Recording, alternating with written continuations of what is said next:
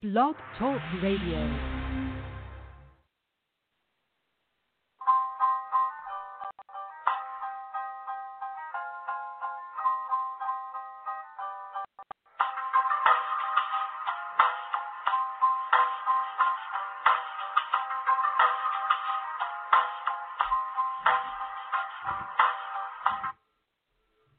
Good morning and welcome to the Everything HR Owner to Owner podcast.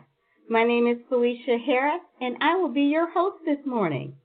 Now, you already know, owning a company is complex. There are a zillion moving parts. And when you bring employees into the picture, things get even more complex.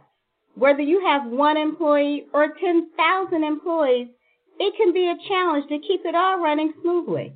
And that's where Everything HR come in. We do one thing, HR. We're human capital experts. We're problem solvers. We make things simpler. In this complimentary podcast, we'll provide you with the latest HR trends, whether you do business in your home state or across the United States. You'll be able to call in and talk with HR professionals about the issues that keep you up at night. But more importantly, you'll hear best practices from other business owners that have been in your shoes. So go ahead, give us a call at 586-461-1400 and let us hear from you about some of the different topics that you would like to hear on this podcast in the future. And also, if you would like to phone in your questions for today, give us a call at 929-477-1199 or email your questions to support@everythinghrfs.net.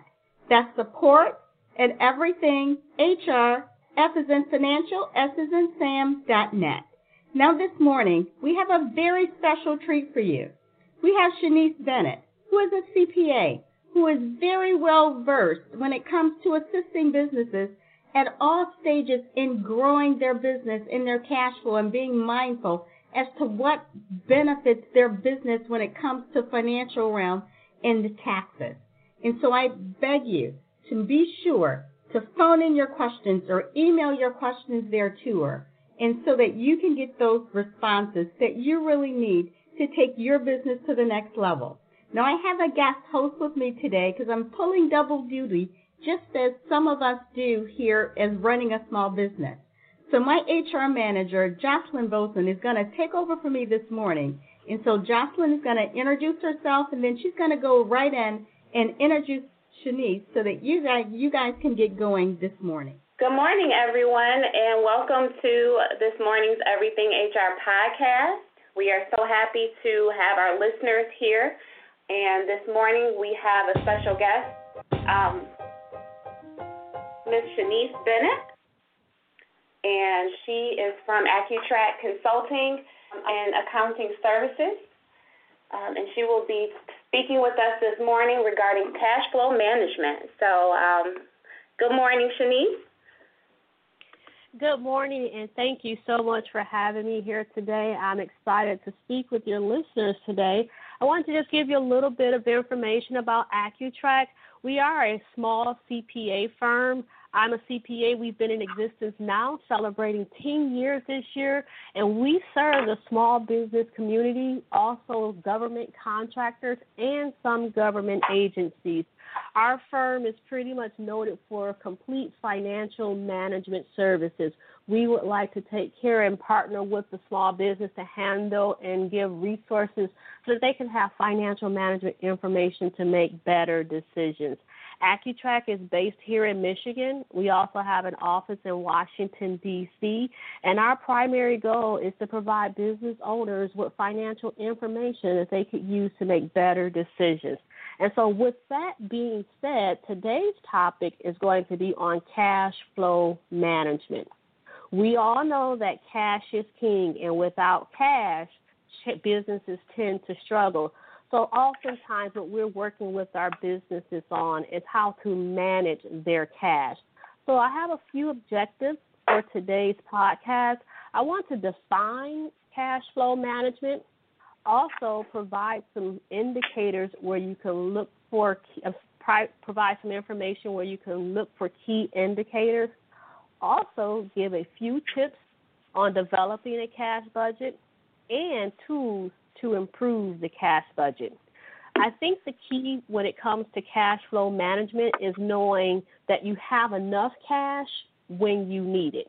And there are so many different methods for managing cash, but we've also have to be very, very careful when we go to managing cash and not looking at just a short-term view.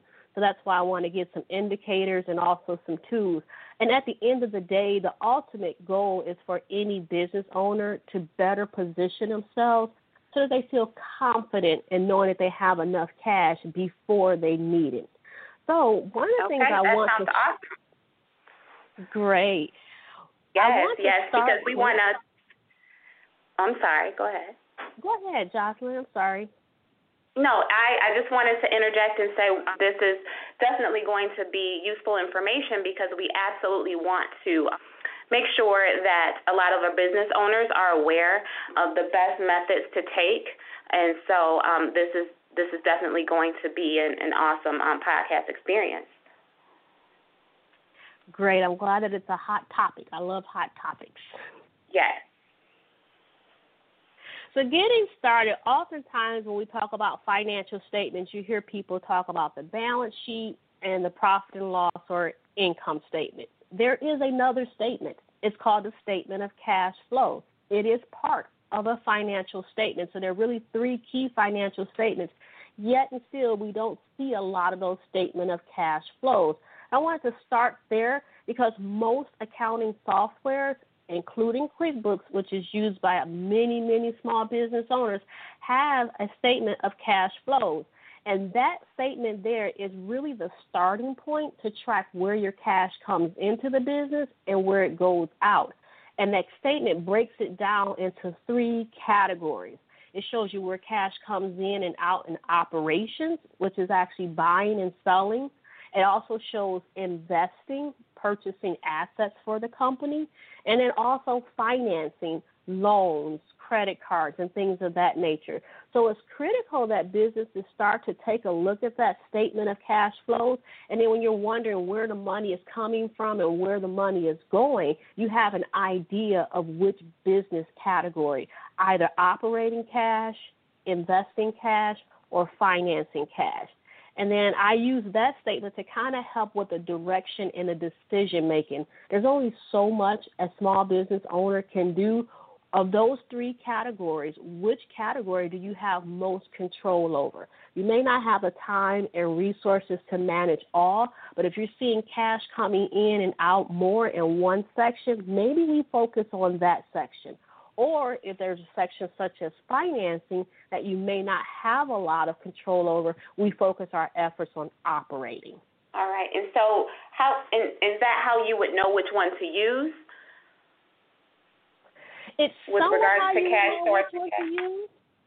Okay. Usually the cash flow statement, I try and break it down in simple terms, and I call it sources of cash, where does the cash come from, and also uses of cash, where is the cash going out. Using the statement of cash flow, having a basic understanding of the source of cash. So sources of cash, when you're looking at your typical financial statements, your sources of cash usually will be increases in your liabilities. Usually you can get a loan, or maybe you use a credit card, for instance, so there's really no cash payment, but that's a funding source. So that's a source of cash. When we talk about uses of cash, usually you'll see an increase in your assets other than the cash account. One example would be an increase in inventory, especially from our retail folks. If they're paying for the inventory, paying cash, the inventory balance goes up, and that usually means that the cash balance is going down. So that's kind of how you get an idea of when you're looking at that statement of cash flow, what does it mean? What's the source of cash? Revenues usually are a source of cash, unless, of course, you allow your clients to finance them. And if you allow them to finance them in the form of accounts receivable, which is an asset, when that asset increases, that usually means that cash is being used because you didn't collect the cash. However, you either paid your people or you purchase something for you to sell. So being able to distinguish between the sources and uses of cash is very critical. I see. Sometimes when we're looking at the statement of cash flow, it might just be numbers to folks. And what I try to do is to form relationships between those numbers to help us make better decisions. And that's where cash flow ratios come in. One of the most common ratios that's usually taught in some small business accounting classes is the current ratio. The current ratio uses the balance sheet and the balance sheet accounts only. And on the balance sheet, it looks at the current asset number and also the current liability numbers. And the current ratio tells us how much current assets we have. When we say current assets, we're talking about assets that are usually going to transition in and out of the company within 12 months or less. And we're looking to see how much of those assets do we have to cover our current liabilities. Those are our payments that are becoming due within the next 12 months. And the way the current ratio is calculated is simply you take the total current asset number and you divide that by the total current liability number. Now, the goal is for that number to be a positive 1 or more. And the translation for that is if the number is 1, that means for every $1 in liabilities or every $1 that's due, you have at least $1 in current assets to cover it. So anytime that number falls below 1, there's a possibility that there may not be enough liquid or cash assets to pay those current liabilities. So we keep an eye on that current ratio a lot to make sure that we're always maintaining a number of 1 or more. Sometimes folks will say, well, what's an ideal number? I really believe it depends on your current operations, your industry, and your comfort level. I tell folks it's nice to have a number greater than 1 because as you have a little bit more flexibility. However, you don't want the number too high because that means a lot of cash is tied up in assets, and while they're sitting on your books, I'm not really sure if they're earning you any money by sitting on your books or earning any interest. So something greater than 1, but not too high. Okay, so I do understand that how major liquidity is.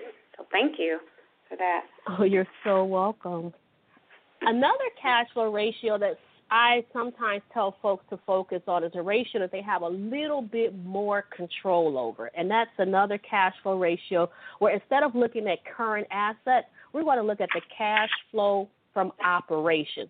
So this is taking the income statement, or what some folks refer to as the profit and loss statement, and we're going to be looking at the cash flow from operations. Depending on the titles on your income statement, you may not see cash flow from operations.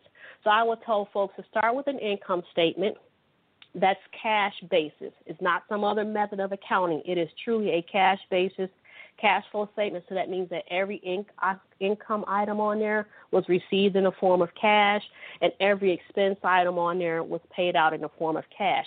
And that net profit, or maybe even the net operations, or some people call it the ordinary income, would represent that cash flow from operations. The reason why I focus on the cash flow from operations is because that's the cash that typically the business owner has more control over. They have more control over the prices that they set. They have some control over the volume that they sell, so they can control the revenues. And they have some control over the expenses that they pay, and especially the timing of those expenses. There's a little bit more control in the cash flow over operations. So when we're calculating that liquidity ratio or that current ratio from the cash flow of operation, it's the same formula, except we're not using current assets anymore. We're taking that cash flow from operations and we're dividing it by the current liabilities. Again, the current liabilities are those payments that are going to be due within the next 12 months. The catch there is if you're looking at a cash flow from operations for a specific period, let's say you're looking at first quarter, March 31st, it's important to also look at the balance sheet dated for March 31st. So they have to be the same time frame or as of the same date. It's going to give you a slightly different number from your current assets divided by current liability. However, I believe that number is more manageable. rule of thumb is you still want it to be greater than 1 or greater. Okay. Now, are there any other ratios that you would recommend that businesses should utilize? Yeah, there are some others related to cash flow. One, when we're doing projections and budgeting or actually looking for financing or investing, I like to look at the cash flow margin ratio, and it uses the cash flow from operations divided by sales. And the basic translation for that ratio is what is going to be the cash that remains from sales after all my expenses are paid? What is going to be my take-home cash? So I like the cash flow margin ratio because it takes that cash flow from operations, but it divides it by the total sales to give you an idea of what your true cash balance would look like after you generate a certain level of sales. So as we're going through and we're doing projections and we're saying, oh, sales will increase by X percent, what is that going to do to your cash balance? We use that cash flow margin ratio to get a better idea of what the cash balance will be after all expenses are paid. Okay, thank you. And so once we start doing things like the cash flow margin ratio, we're really looking to do a cash budget. We use that ratio there to kind of do a cash budget. And oftentimes I tell people this is probably one of the most important projections that you should have because we know cash is king. But they're always saying, where do we start? Where do we start? The cash flow budget is really a very basic equation. It starts with a point in time. So let's pick March 31st again. As of March 31st, what is your total cash balance? How much do you have in the bank? How much petty cash do you have? How much cash is in a register? What is that total cash balance? And then you're going to add the collection. So let's say you're trying to figure out what the cash balance is going to be at the end of second quarter, June 30th. We're taking the beginning, March 31st balance. We're adding to it what we think we're going to collect, what we're going to collect in the form of sales or revenues for that 3-month period. So what do you think you're going to get in the next 3 months? Add that to your beginning balance. And then subtract your disbursements for those 3 months. What do you think you're going to pay out? And then that will give you your ending cash balance. Sometimes the challenge is I don't know how much I'm going to collect, and I don't know how much I'm going to disperse. Well, there are softwares that are available, including the software in QuickBooks. If you have the Premier version or the desktop version, there is a cash flow budget template within the software. And what the software will do to help figure out what those disbursements and expenses are going to be is it looks at what you've normally done either over the past 12 months or for that same time period, and it gives you a recommendation. This is extremely helpful for those seasonal businesses where in certain months or certain quarters revenues may go up or expenses may go up or down, and it will give you a recommended amount. It also will look at any receivables that you have in your software already. So say you send invoices out and you give your clients net 45 days to pay or to pay. It will look at the fact that you've already invoiced folks, and it knows that they have 45, maybe 60 days to pay, and it's going to include that as part of your potential receipts or part of your potential collections. So some of the work is done for you. You may be aware of some proposal you sent out and you've gotten accepted and the work is going to be completed. These are the things you must be aware of in order to identify the collections. But even if you don't know it, within QuickBooks there's a cash flow budget to kind of help with that. And it does the same thing for disbursements. If you have employees that you pay salaries to, your payroll is probably around the same amount every month. It estimates that for you based on the information you have in the system with rents and so many other expenses that may be paid on a monthly basis. Insurance, on the other hand, may be something that's paid once or twice a year or 4 times a year. And if you're doing a budget for that same time period, the software QuickBooks, that cash flow budget tool, will look at that. In the past, during the same quarter, this is when insurance becomes due. And so it will calculate for you and project and give you a recommended disbursement amount. So you have your beginning cash balance. You know what that is. You have these estimates here already based on historical information and based on some actual invoices that you may have or even bills that you may have in QuickBooks. And it would estimate what your collections will be. It will estimate what your disbursements will be, and then you can figure out what your in cash balance, and it can tell you that too. The reason why we're looking for that is to make sure we have enough cash when we need it. And this is a tool that's already available within the QuickBooks software. Okay, very good. Now, Shanice, are there any other particular accounting software tools that you would recommend outside of QuickBooks? There are a couple softwares that I would have some folks take a look at. There's FreshBooks, which is very similar to QuickBooks. It's an online, very easy to use software. There's Xero, which is very easy to use too. However, for some of the more complex businesses, you might want to look into things like Sage 50, which is a little bit more robust. There's some other reporting tools like LivePlan that does some of the forecasting or budgeting for you too. And LivePlan, for instance, will work in conjunction with your QuickBooks. So it can pull information from your QuickBooks file and help you put together that budget. So those are just a few of the ones that a lot of the small businesses use. But once you get to a certain level, you want something a little bit more robust. Sage has different versions, and Sage 50 is a very good starting point. Okay, very good. Now, just shifting into the topic of finding a good CPA, what do you look for in a good CPA with your experience and expertise? And so I sit on a small practitioners board, and I work with a lot of other CPAs. And one of the things that I think that resonates among all of us is integrity. Look for a CPA. You're looking for a CPA. You want someone with integrity. So one of the ways I measure integrity is this. We have clients or prospects who come in, and let's say it's a tax situation, and they tell you, the client or the prospect says, I want these taxes to go away. And the CPA says, okay, I could do that. I'm not so sure about that. We need a little bit more information to make it go away. A good CPA will tell you what you need to hear, not so much what you want to hear. Oh, we can fix that for you. We sure can, but how much is it going to take and how much is going to be involved?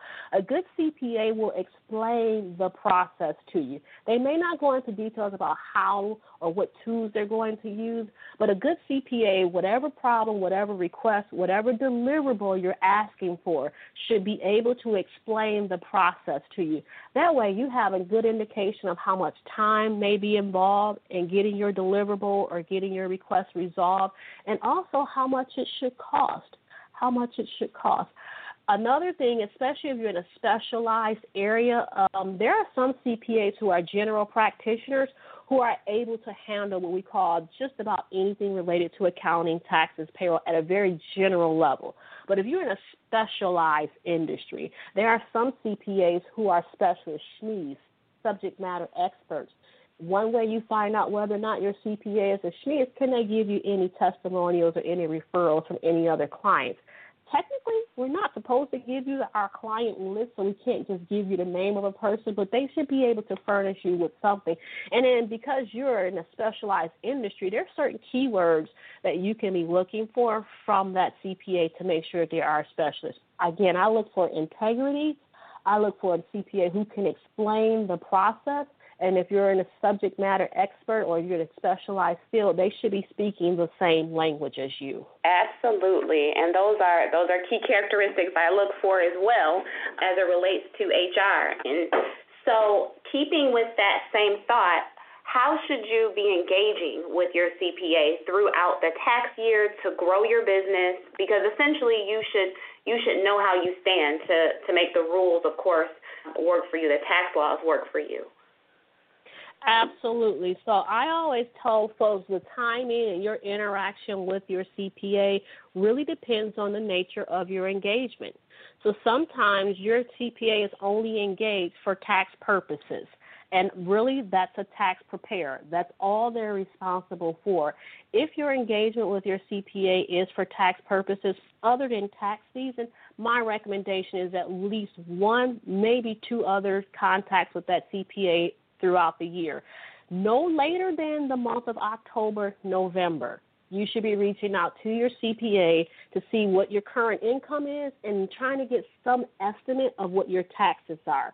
Now, if you're also using that tax preparer CPA as your planning or strategist, that person may then engage that CPA to help you with some tax strategies. And that's why I say between October and November at the very latest. Some of our folks, we start in August because there's some strategies that you can implement before the end of the year.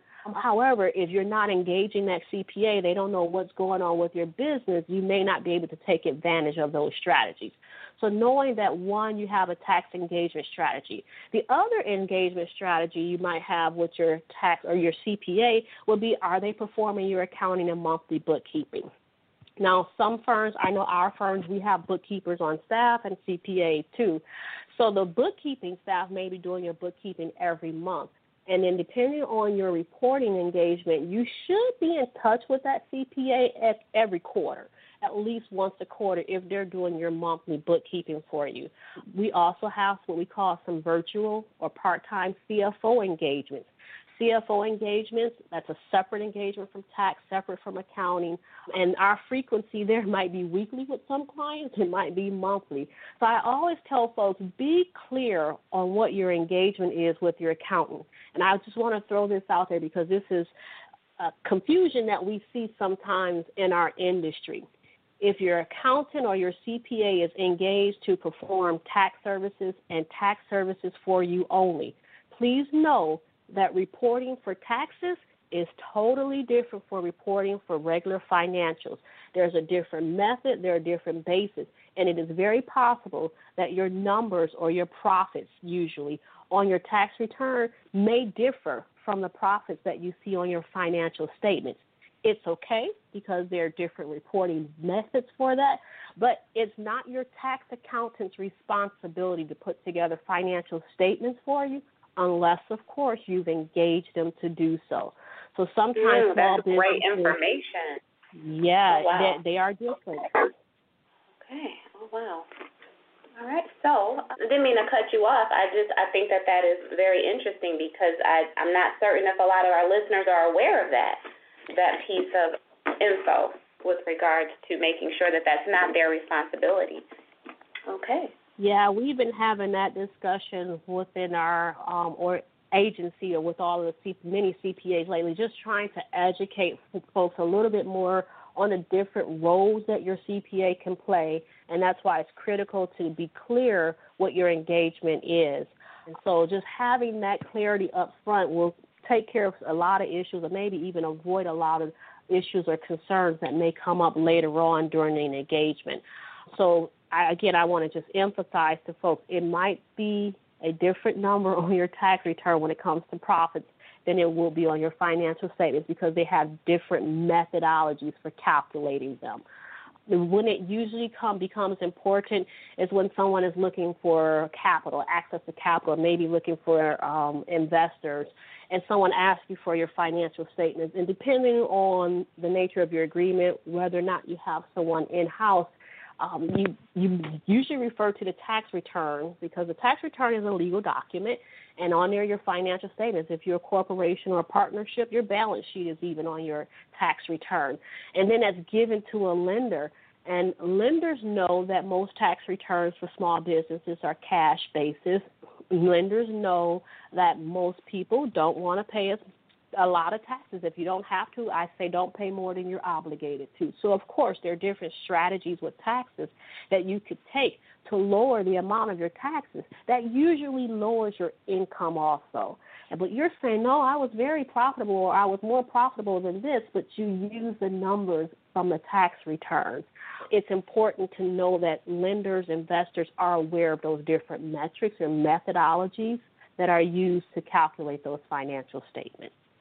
So another option that I tell folks, and usually when we're talking about cash flow, we're making sure we have enough money so that we can pay our expenses when they become due. In any event that they don't, what can we do? So sometimes folks go run to the bank or go to a lender and try and finance it. But there are some other things that businesses can do to improve their cash position. One of the things that we talk about a lot is what we call cash discounts. Cash discounts, pretty much you offer your customers an incentive to pay their bill early. Something like we call 210 net 30. We will give you a 2% discount if you pay your invoice within 10 days, and that increases the speed of cash coming into your business. Otherwise, it's due within 30 days. So sometimes when you're in a position where your cash may not come in on a consistent basis, or after you do a cash budget, you see a need or a shortage of cash, maybe you start to offer some customers a cash discount. Another thing that you can do is to negotiate your payment terms with your vendors. Now, I'm not a big proponent for negotiating payment terms with my employees. I pay them on time, like they're the first people to be paid. But after that, if your cash budget is not where you want it to be, maybe you can negotiate some payment terms, especially if you've been with some suppliers or vendors for a while. Maybe you've been paying them every 2 weeks. Can you now negotiate 30 or 45-day payment terms? That allows you to keep more cash in-house to cover some other bills. So those are some things. We work a lot with federal contractors, and federal contractors, especially the small businesses, need to know about the Prompt Payment Act. There are different payment systems that are used by different agencies. However, the federal government has a rule that small businesses are to be paid within 14 days for construction projects or up to 30 days for other federal contracts. We are a federal contractor, and under the Prompt Payment Act, we usually get paid within 7 days. So that's another way to improve the cash position. And if you are a government contractor, you're not aware of that act, make sure you have a conversation with your contracting officer about it, because there are different electronic payment platforms, and making sure that they know that you are a small business so that you can get your payments in a lot faster. Okay. And one other one I would say is if you were looking for financing is to develop a relationship with lenders. So when we talk about financing, we're talking about borrowing money to cover your operations or borrowing to finance or invest in a company with buying an asset, buying a building. But have a relationship. Every lender is different. They're all looking for some of the same basic information, the basic financial statements. They're looking for credit reports. They're looking to see whether or not you have a profitable operations. But exactly what those thresholds are will come from having a relationship with the lender, because every lender is looking for something a little different in terms of those thresholds. And that's why I made the reference between the tax return financials versus the financial statement financials. They might be different, but the lender is going to be looking at that tax return. If that's what you give and your goal was to lower your taxes, you probably lowered your income too. All right. Now, Shanice, can you share a little bit of information with regards to request contract debrief? Exactly what does that entail? Yeah, so for federal or even government contractors, I was always told, and I have found it to be very beneficial, that after we complete a contract, we go back to the contracting officer and ask for a debrief. In other words, we're asking for a scorecard. Give me a report card on what we did. I want to know what we did right. I also want to know what we did wrong. And we use that scorecard for improvement. So when we're done with the contract, it's even in non-government opportunities or non-government clients. Just once you're done with your work and you deliver whatever product or service to your customer, it's maybe a simple questionnaire to say, rate our service, give us feedback on how well we did. I always recommend that, especially if it's something new or you're transitioning into a new customer or target base, or especially government contracting, just knowing that these are things you do great, so continue with those. But in the event that there are some things that you did not do well, in government contracting, it's possible you may not get paid, even if you delivered the service, if you did not meet those standards. So once the contract is done, it is nice and recommended to go back and get a debrief, not just in government contracting, but also in industry. When you deliver the product or service, go back to your customer and say, hey, how did you like it? Is there any information you can give us to improve? And knowing that, well, the goal is to make sure you can speed up your cash or that you don't have a shortage of cash. In contracting, if you don't do something according to federal contracting, if you don't do something according to standards, you may not get paid. So even though you were planning on that cash coming in, it may not come in. So the debrief will help you identify some areas that could be improved, not just in federal, but also in industry. Okay. All right. Very good. So we have a little under 30 minutes left in our live podcast, Shanice, and so if you don't mind just recapping some of the information in which you shared with our listeners, for any of our listeners that have joined within the past maybe 15 minutes, so that they can get an idea of the services in which you provide, and then we will also have you share your contact information. Thank you. So I am with AccuTrack CPA with AccuTrack Accounting and Consulting Services. We are a 10-year-old Michigan-based financial management company who services small businesses, specifically government contractors and government agencies. And our ultimate goal is to provide financial management solutions that allows management within the company and agencies to make better decisions. When it comes to small businesses, we know that cash is king. So one of the things that we talk about today is looking at the statement of cash flows. That is one of the financial statements. It's available within most accounting softwares, including QuickBooks. The statement of cash flow is critical because it shows you your sources of cash, where cash comes in. It also shows you your uses of cash, where cash goes out.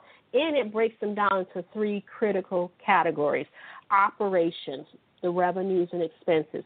It also breaks it down to the category of investing, purchasing assets for your business, and financing, lending and capital investments for your business. So you have an idea of where the cash is coming from and where the cash is going. And when we're trying to take advantage of this limited resource called time, where do I focus my time? Am I going to focus on operating cash, investing cash, or financing cash, or a combination of both? Or how do I decide which one? Well, where is most of the cash going out, or where is most of the cash coming in? So taking a look at that statement of cash flow, in addition to the other two financial statements we usually hear about, balance sheet and income statement, is critical. Once we have that cash flow statement, analyzing it or using that information to make better decisions, we use certain cash flow ratios. The current ratio is the most common liquidity ratio. It takes the current assets and also the current liabilities. And when I say current, I'm referring to assets and liabilities that are going to transition in or out of the business in 12 months or less.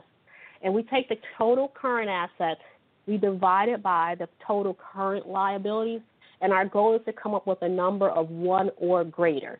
And what that number represents is for every $1 in current liability, you have the result, $1 in current assets to cover it. Anytime that number falls below 0, it is necessary for management to start to identify ways to improve cash management. One way to try and identify ways is to use a different ratio called the cash flow margin ratio, where we're looking at just cash flows from operations, things that you have control over, not so much financing and not looking at investing either.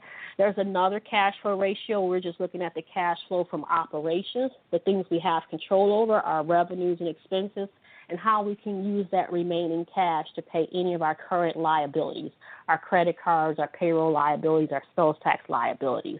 So using those cash flow ratios are good indicators of, one, what should be focused on in the business in terms of cash flow. Also, starting a cash flow budget is a basic formula. Your beginning cash plus your estimated collections for a particular period, less your payments or disbursements for that same period, will give you your ending cash. And if you're not happy with that number or you're not comfortable with that number, then we start to look for strategies to improve it. Sometimes it's difficult to estimate the collections or your revenues and estimate the disbursements, what you're going to pay in the future. There are tools within many softwares, including QuickBooks Premier. There's a cash flow budget.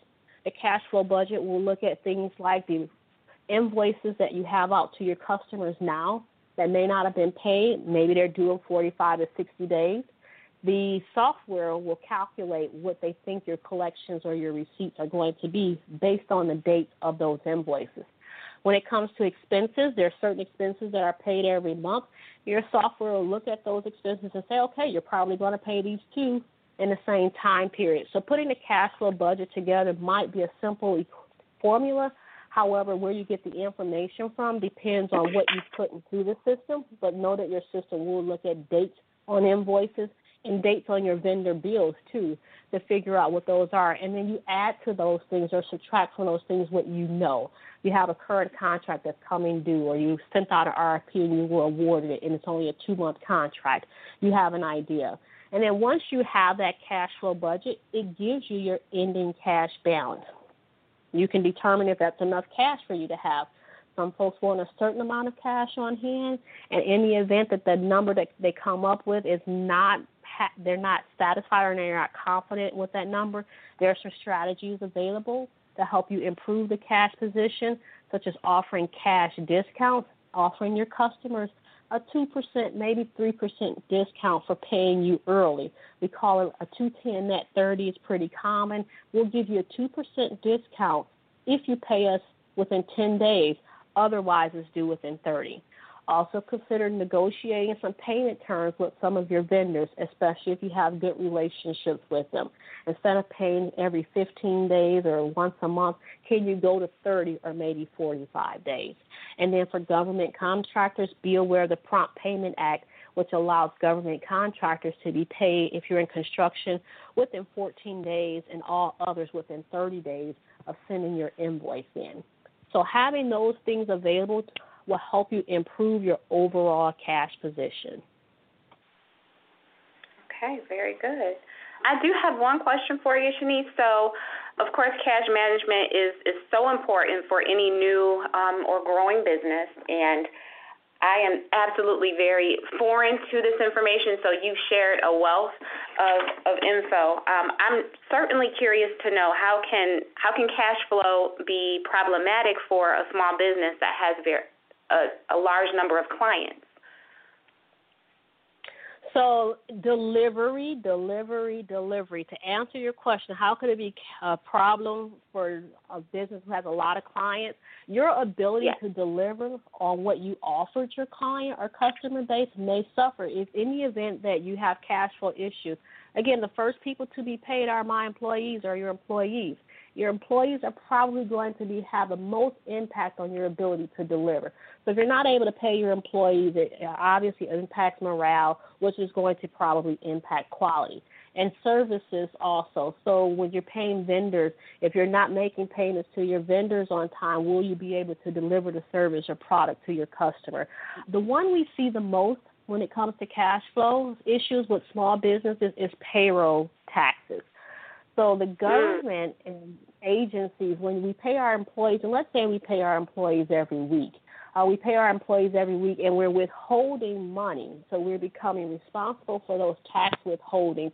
We don't necessarily have to pay those payroll taxes every week based on the amounts that we owe and it being compliant with laws. You may not have to pay until another 30 days later, sometimes once a quarter. So you're supposed to hold on to those funds for 30 days or maybe even 3 months, depending on your liabilities or the amount that you owe.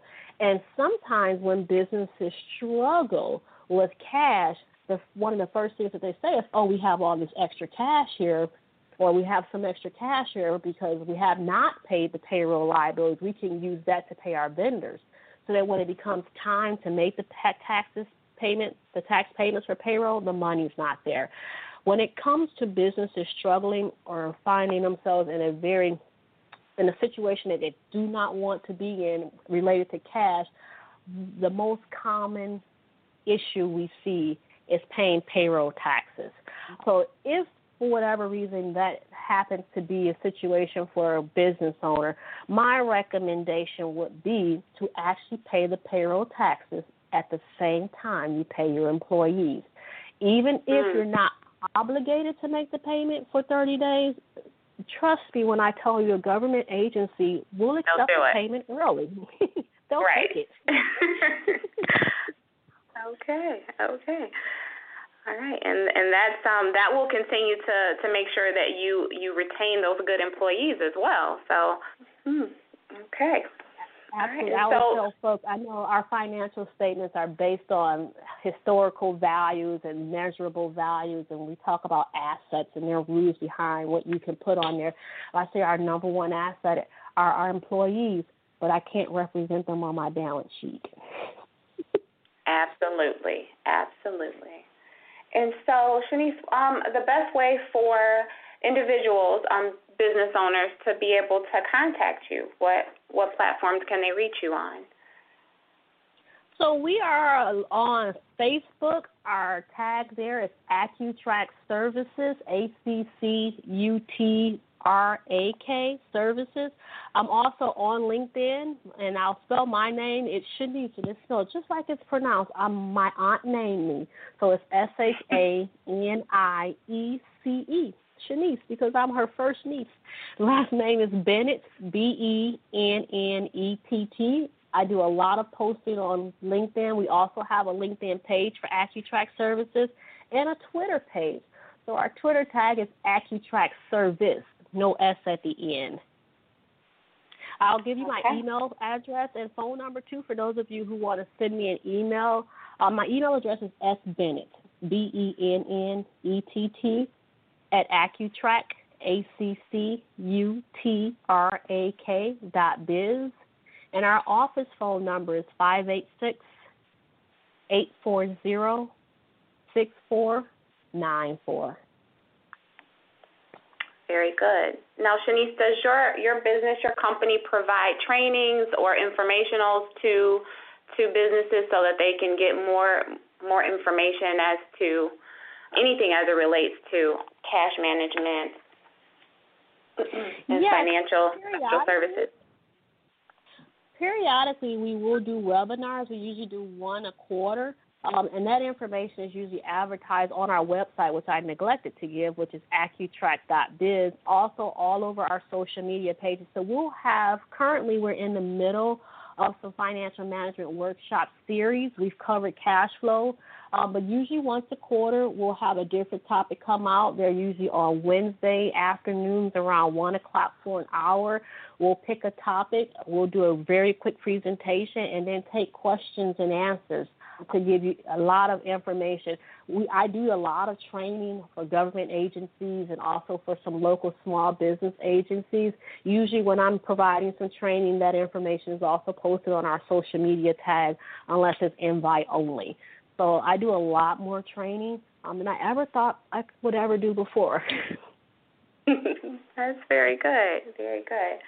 Okay, well, thank you definitely for sharing all that information. And so if you could just provide like the basic principles in cash management, if you could go over that with us. We have a little under 15 minutes, maybe 14 minutes.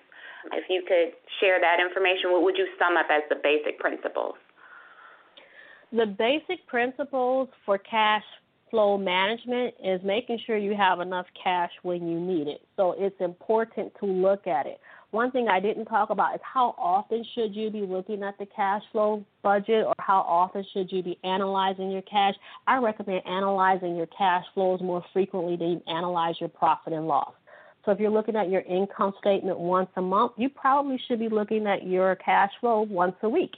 Or if you're looking at your income once a quarter, maybe you should be looking at your cash flows once a month.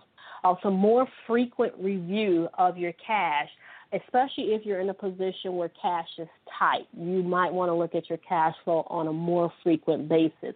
There are some key indicators, such as the ratios. The most common one would be that current ratio, and that's a very simple, quick, and easy calculation. And any time that number consistently falls below 1, then you may want to start looking for ways to improve your cash. Cash is king. Without it, a business fails. Number one cash issue for businesses failing would be payroll taxes.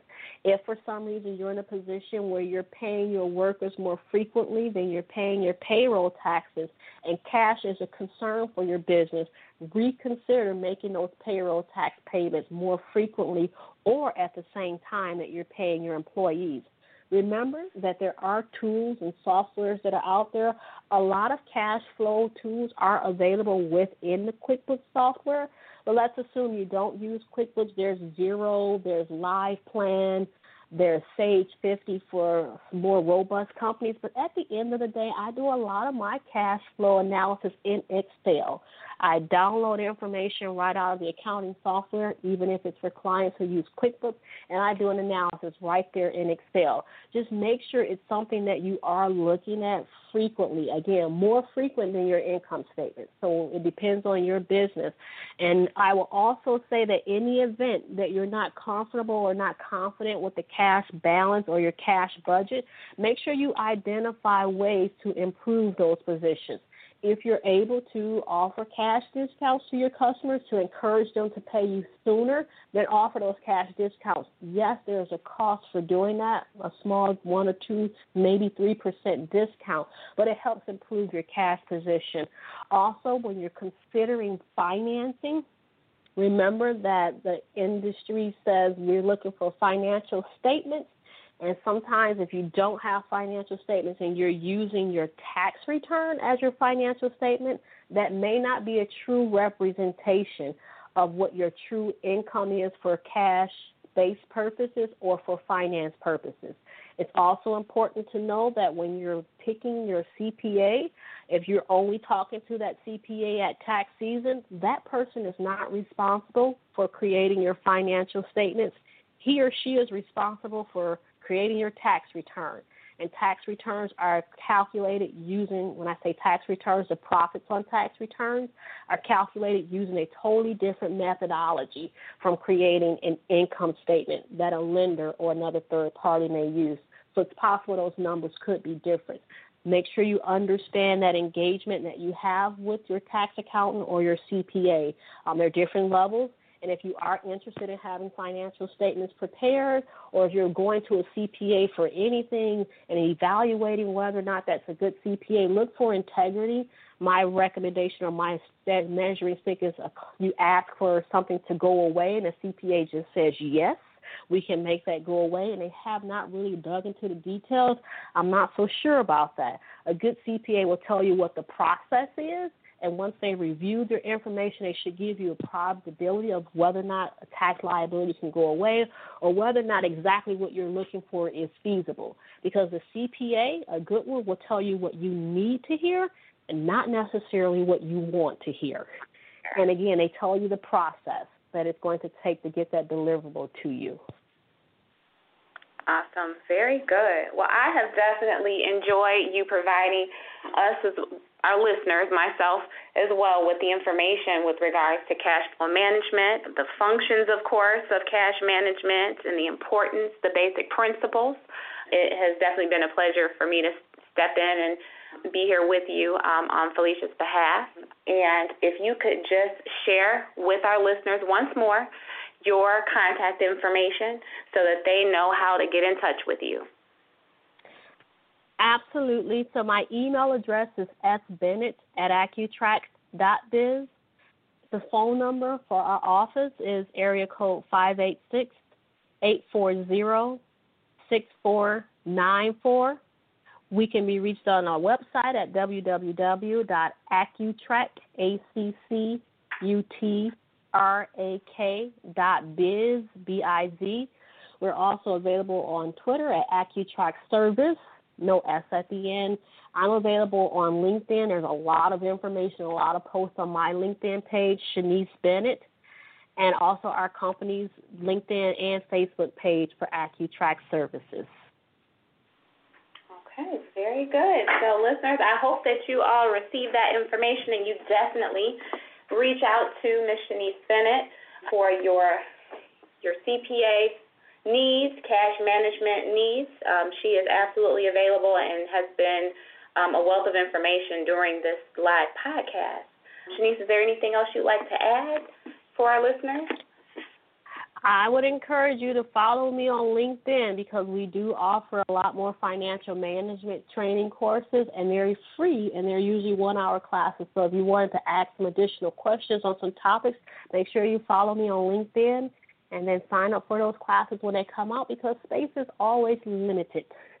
Oh, and you said it's free? Those are free webinars. Oh, that's awesome. Okay. So, yes, that's great information at no cost to you. Okay, very good. Well, Shanisa, it has definitely been a pleasure speaking with you. Thank you so much for this opportunity. I really enjoyed it. I'm hoping that the listeners gain something from it. And, again, if there are any questions, don't hesitate to reach out to me.